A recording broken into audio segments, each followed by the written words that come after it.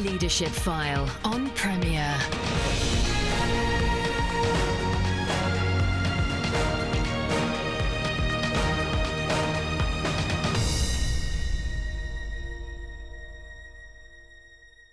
Welcome to the Leadership File, the show that aims to help you change the way you lead.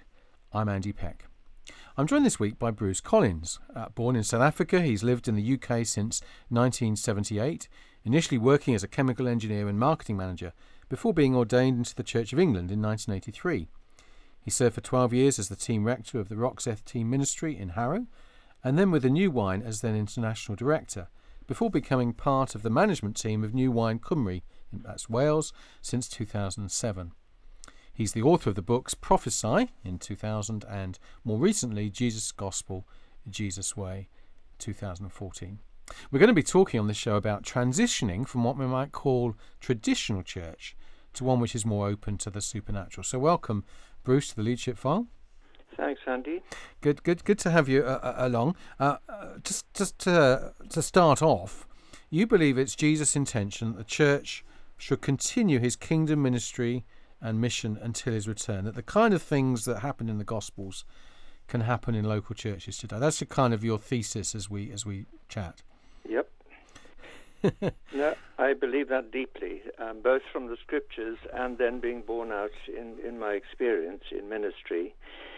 From the scriptures, it's really simple. In the Great Commission, the Lord, among other things, in telling his disciples to take the gospel out, make disciples of all nations, he said, you must teach them to observe everything I've commanded you.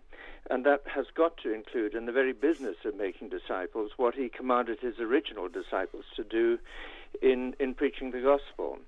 And, of course, in John chapter 20, in his resurrection appearance in the upper room, he said to his first leaders, as the Father sent me, so that's the same way as I'm sending you. And we can see, too, if you look at the Lord's approach to training leaders for mission and ministry, he gathered people around him to watch him, but then chose 12 apostles to be the foundation stones of his new church. But they had to do exactly what he was doing. And once that was established with them, then he also sent out a further 72 to show the original 12 how they could reproduce and multiply the ministry that he inaugurated amongst us. And for me, there's just one more major thing, where Luke says at the introduction to the Acts of the Apostles, he says, in my former book, Theophilus, I wrote about all that Jesus began to do and to teach until he was taken up to heaven. And now what he's going on to record is how the Lord continues the ministry that he began amongst us 2,000 years ago, walking around in the flesh, now doing that through his church filled with the Holy Spirit. It's still his ministry, his mission. Nothing's changed. And he said, he's on record as saying in Matthew, I think it's chapter 22, this gospel of the kingdom will be preached to all nations, and only then will the end come. So it's the same business, inaugurated by him and continued until he finally returns. So your journey to discovering that, Bruce, I mentioned that you became you were ordained in 1983. Was this kind of something you discovered during that period or much later? Well, I had started experiencing charismatic renewal before I went forward for ordination training, but it was while I was in training, I think it was either 1981 or 82, that I got taken to a meeting at St Andrew's, Chorleywood, at which John Wimber was speaking. And really, I was fascinated by the way he spoke, and particularly the simple emphasis that ministry belongs to Jesus and that he does it by his Holy Spirit in and through believers, through his church. And that started me on a journey, and I went to many of John's conferences over the years, starting with the first big one in Westminster Central Hall in 1984, but that went through into the 90s until John died. So he was a major impact on me. But then following on with that, the influence of people like David Pitchers, Sandy Miller at HTB, and so on, these things continued to help me. But it was really through church planting, opening up a new church in St. Peter's, Notting Hill, that during those times, from really 1984, 85, 86, learning to put these things into practice and seeing the fruit of it in terms of people, local people coming to the Lord, that really was confirming these things in my direct experience. And then later, as overseer of the international networking of New Wine, traveling to different countries, speaking on these things, basically I've just seen more and more of these realities happening. And particularly in third world countries where people are so much more open to the gospel, but so much more open to supernatural things happening, I've seen things very similar to what's written in the Gospels in terms of people with blind eyes having their eyes opened, deaf ears being opened, the lame walking. Amazing things, and not just one or two, but loads of people being healed at meetings as we preach the kingdom. So I'm seeing it being confirmed in my own experience, and now I'm really thrilled because we're seeing it in Western countries as well, and not least here in Wales. Right. So, I mean, in your view, what would be the kind of foundations that would be required for a church to grow in this? Because you'll be familiar with the fact that a lot of churches will they'll believe that Jesus did these things in the Gospels, and they may pray for God to do things, but they don't see a great deal happening, and so they kind of consign that it must be God's will not for that not to happen here. But you're obviously part of your ministry is encouraging churches to experience some of these things. What would be the kind of foundations that you think's necessary? I mean, is it just enough for the minister or the vicar to get the vision? Well, that obviously is primary, but at the same time, there are several really important things. First of all, Jesus said, if you really are my disciples, you will know the truth, and the truth will set you free. And so for me to lay a foundation of biblical truth to undergird all of this, because otherwise there's such danger of just going into experiential Christianity that's not firmly anchored in the person and work of Jesus himself, as recorded for us in the New Testament, but also in the whole of biblical truth. And the theme of the kingdom, the gospel of the kingdom, it runs right through the Bible from Genesis chapter 1 to Revelation chapter 22. So it's really important for any leader who wants seriously to take their church into these things to take their time to lay these proper foundations. And the second thing, though, is that the leader himself or herself needs to have a sound grasp of these things and have learned, usually in other settings, how to step out in faith to do these things and to model these things in a responsible way. But there must be a very good level of trust of the congregation in the person of their leader. They must trust their leader, their integrity, their willingness to be vulnerable and honest when they make mistakes. One of the things that really appealed to me about John Wimber is that he would regularly say, look, guys, this is the way we've learnt it so far. If you want us back next year, please don't hold it against us. If we say, actually, it's not quite like this, we've been learning more, the Lord's been showing us more. And I felt I could really trust the lead as somebody who was that honest and refreshing, that they were pursuing the Lord with all their heart. They wanted to be anchored in the Scriptures, but open to be taught what's really there in the riches of the Scriptures by the living presence and leading of the Holy Spirit in their midst. The other thing in terms of transitioning a church into these things is you must have, as a leader, a realistic appreciation of the mix of people that you're leading. And again, it was Wimber who helped us to understand. He summarized it like this, that in any church, typically, you'll have a mix of four basic types of people. Your radicals, progressives, conservatives, and traditionalists. And he said your radicals are generally more heart-orientated people. When they see something that they believe is of God, there's something new, their hearts leap to it, they really want to go for it, and if it's like there's a wall in the way, they'll smash a hole through the wall, they'll go through, they don't mind how untidy the hole in the wall is, but they'll look back through it with surprise that not everybody is following them. Yes, indeed. Yeah.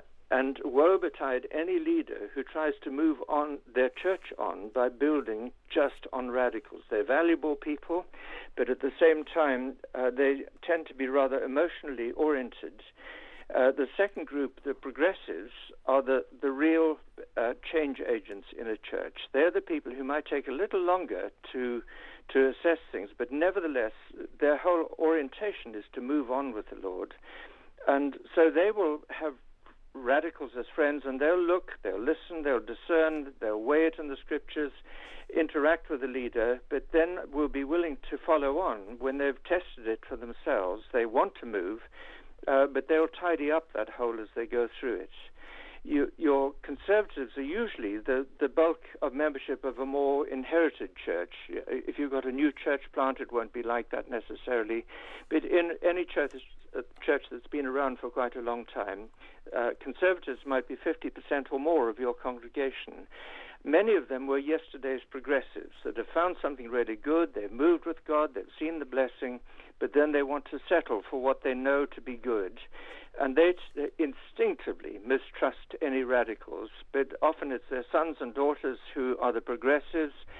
Some amongst them, it's their friends are more progressive, and they will take longer to listen, to weigh things up, and then they will be willing to at least bless what's happening and move on with it, but they'll take a little longer. Your traditionalists are also very emotionally oriented people. Conservatives are all more mind-oriented, but the traditionalists are very emotionally oriented. They may have come to the Lord through a shaft of sunlight, through a beautiful stained glass window at an 8 o'clock communion service. And any leader who wants to move them on, who doesn't understand that they've got an emotional investment or attachment, let's say, to what really helped them meet God, but they might give them every good intellectual reason why they should move on and change their thinking. But if they don't understand that attachment, all they will do is cause real trouble with those people. And ultimately, the only thing that will really move a traditionalist on, or bring them to a place where they will bless new things happening in their church if they're not forced themselves to participate in it, is by being absolutely secure that they're loved by the leadership of the church.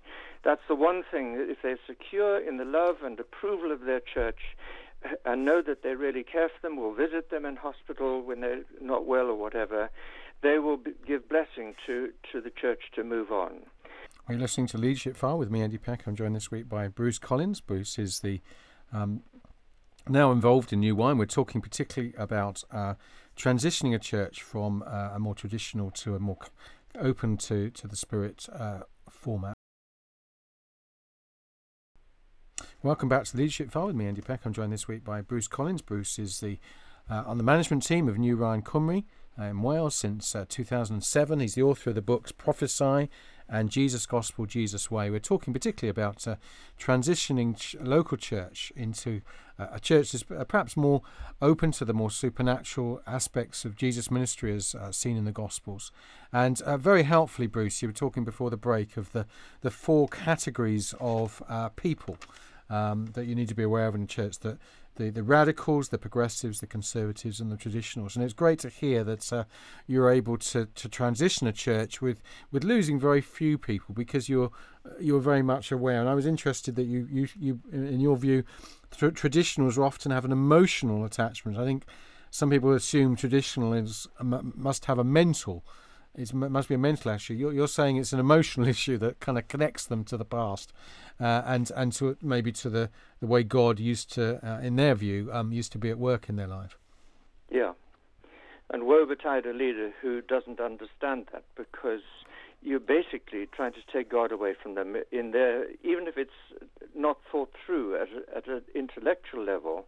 In effect, by taking away those traditional cues for them, in effect, they're feeling like you're taking away the means for them to meet with God. Yeah.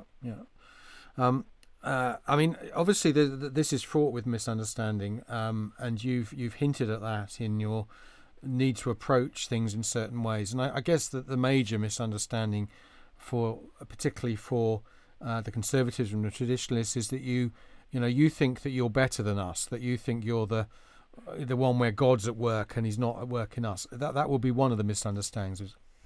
Would that be correct? Yes, it's a big one. This whole issue of first and second class Christians. Yep. It comes into sharp focus when you start releasing people in the gifts of the Spirit, which, for me, as I read the Bible, I believe are not there to turn you into a charismatic or Pentecostal-style Christian. They're the basic tools to be able to do kingdom work for all Christians, rather than features of a particular type of spirituality. But it's really important, before you ever release people in the gifts of the Spirit or greater fullness in the Spirit, to emphasize that what Jesus taught, that we must be born from above, born again, in order to enter the kingdom and to see what's going on in the kingdom. So that is essential, and it is a bit of a sharp point for some, because for some traditional Christians who've never been shown what it means to be born again, and worse still, when some evangelical Christians in their enthusiasm frighten people by sort of demanding of them, are you born again? Which for me is about as foolish a question as going to talk to a baby when it's still inside the womb, saying, has it been born? Yes. They've not come into that experience, and it's much better to hold up examples of what it means to be born again in a positive, grace-filled light, rather than to point fingers and challenge people, are you born again? But if people are born again, whether they use the gifts of the Spirit or not, we were all baptized by one Spirit into one body. There's only one status that anybody can have with the Lord, and that is, are you in Christ? Have you come to know Him? Are you a member of His kingdom? And I have to say that in Harrow, we had some people on our council who were born-again people who, for whatever reason, had been put off using the gifts of the Spirit in previous years, but who were beautiful Christians, mature, loving, serving, praying Christians. And I would never dare to suggest that in any way they were inferior to some brand new Christian who perhaps had no idea of how much of a pigsty their lives were still in, but nevertheless were using the gifts of the Spirit quite freely. It's all about, are we in Christ, and are we committed to becoming more and more cooperating with His Holy Spirit to help us become more and more like Him? And obviously the fruit of the Spirit in terms of a Christ-like character are the real hallmarks of true Christianity and a Christ-like life. Right. And I mean, you've been working in New Wine Cymru. You've also, of course, you worked internationally with the New Wine Network in the the English-based part of New Wine as well. You've seen churches transition, make this kind of change? Yes, it's very varied, obviously, because different churches come from different backgrounds, and you'll have new church plants, for example, with a leader committed to these things, and people buy into it. I learned that difference when I was in Notting Hill and church planted. I was learning these things at the time and putting them into practice immediately, and people were being drawn to all of that, and the church was growing. And so, for better or worse, people join a church plant if they like the way the church is going. When I moved to Harrow, I discovered, first of all, there were 4 generations of people in the same church, and they'd seen vicars come and vicars go. And it felt completely different, because if you get it wrong, well, it's the vicar who moves on. And so it felt completely different in terms of how to transition the church, because I realized that's where I really learned how much you need to have this differing strategy for different groups of people within the church. But I've seen hundreds of churches that have been transitioned from varied backgrounds to becoming more kingdom gospel focused, more open to ministering the gospel of the kingdom and the power and gifts of the Holy Spirit. And I've been involved in training churches and church leaders all over the place. And it really is lovely to see the way in which things are changing now in countries like the UK and Sweden, the Netherlands, as well as in third world countries, or in very interesting countries like China with the underground churches there. And the kind of time frame, I appreciate, again, this is how long's a piece of string kind of question, but obviously it's not going to be 2 weeks, but it doesn't need to be 20 years either. So, 2 years, 3 years, 4 years? transition? Well, I think a long-standing church takes about 7 years to change properly, but that's not to say that you don't see early fruit. Yes. And having reconfigured the Sunday services, for example, in Harrow, at Christ Church in Harrow, we saw very significant growth. The church had declined, I think, to about 220 when I first arrived there, but we were regularly having 400, 450 people at our 3 Sunday services within about 4 years, thereabouts. So we saw significant growth in people coming to the Lord, but that wasn't to say that all members of the church were completely convinced of where I and the leadership were taking the church. But they had the freedom both to speak up and to ask their questions and would be properly listened to, because that for me is another thing that's really important in leadership. But also, they were godly people in the main who really wanted to test the tree by its fruit, and they were liking a lot of the fruit that they were seeing. Well, something I forgot to mention earlier as we were talking, Andy, is that there was and has been a big danger in the charismatic movement particularly, where it's all been about new freedom in the Spirit, using excitement about using the gifts of the Spirit, but has not been very missional. And for me, I know I made mistakes in that area myself, where I just had this belief that if we were renewed enough, then mission would be a byproduct of it. And in one sense, that's partly true. But the thing that I've realized, and what Teddy Sanders, who was my spiritual mentor for many years, used to say, I think repeating David Watson, if mission is not your central priority, it won't be a priority at all. And so for people who are more reluctant to move in this direction, one of the acid tests for them is this truly missional? And sad to say, there have been some churches that have entered into renewal and have had amazing bless-up meetings and so on, but frankly are just not reaching new people. And so engagement with your community, loving, serving your community, building relationships with people outside church life, being natural, normal Christians rather than charismatic weirdos who love to use special language and special gestures and things like that. Those things are very off-putting to outsiders. And John Wimber's emphasis on being naturally supernatural is something that we need to take to heart over and over again. And I will say in particular, the lead church in our New Wine Cymru network, Cornerstone Church in Swansea, led by Julian and Sarah Richards, for me absolutely excels in this. They are truly missional in their whole orientation, the design of their Sunday services. They see healings every week just about. They're seeing people coming to the Lord regularly. The church is growing.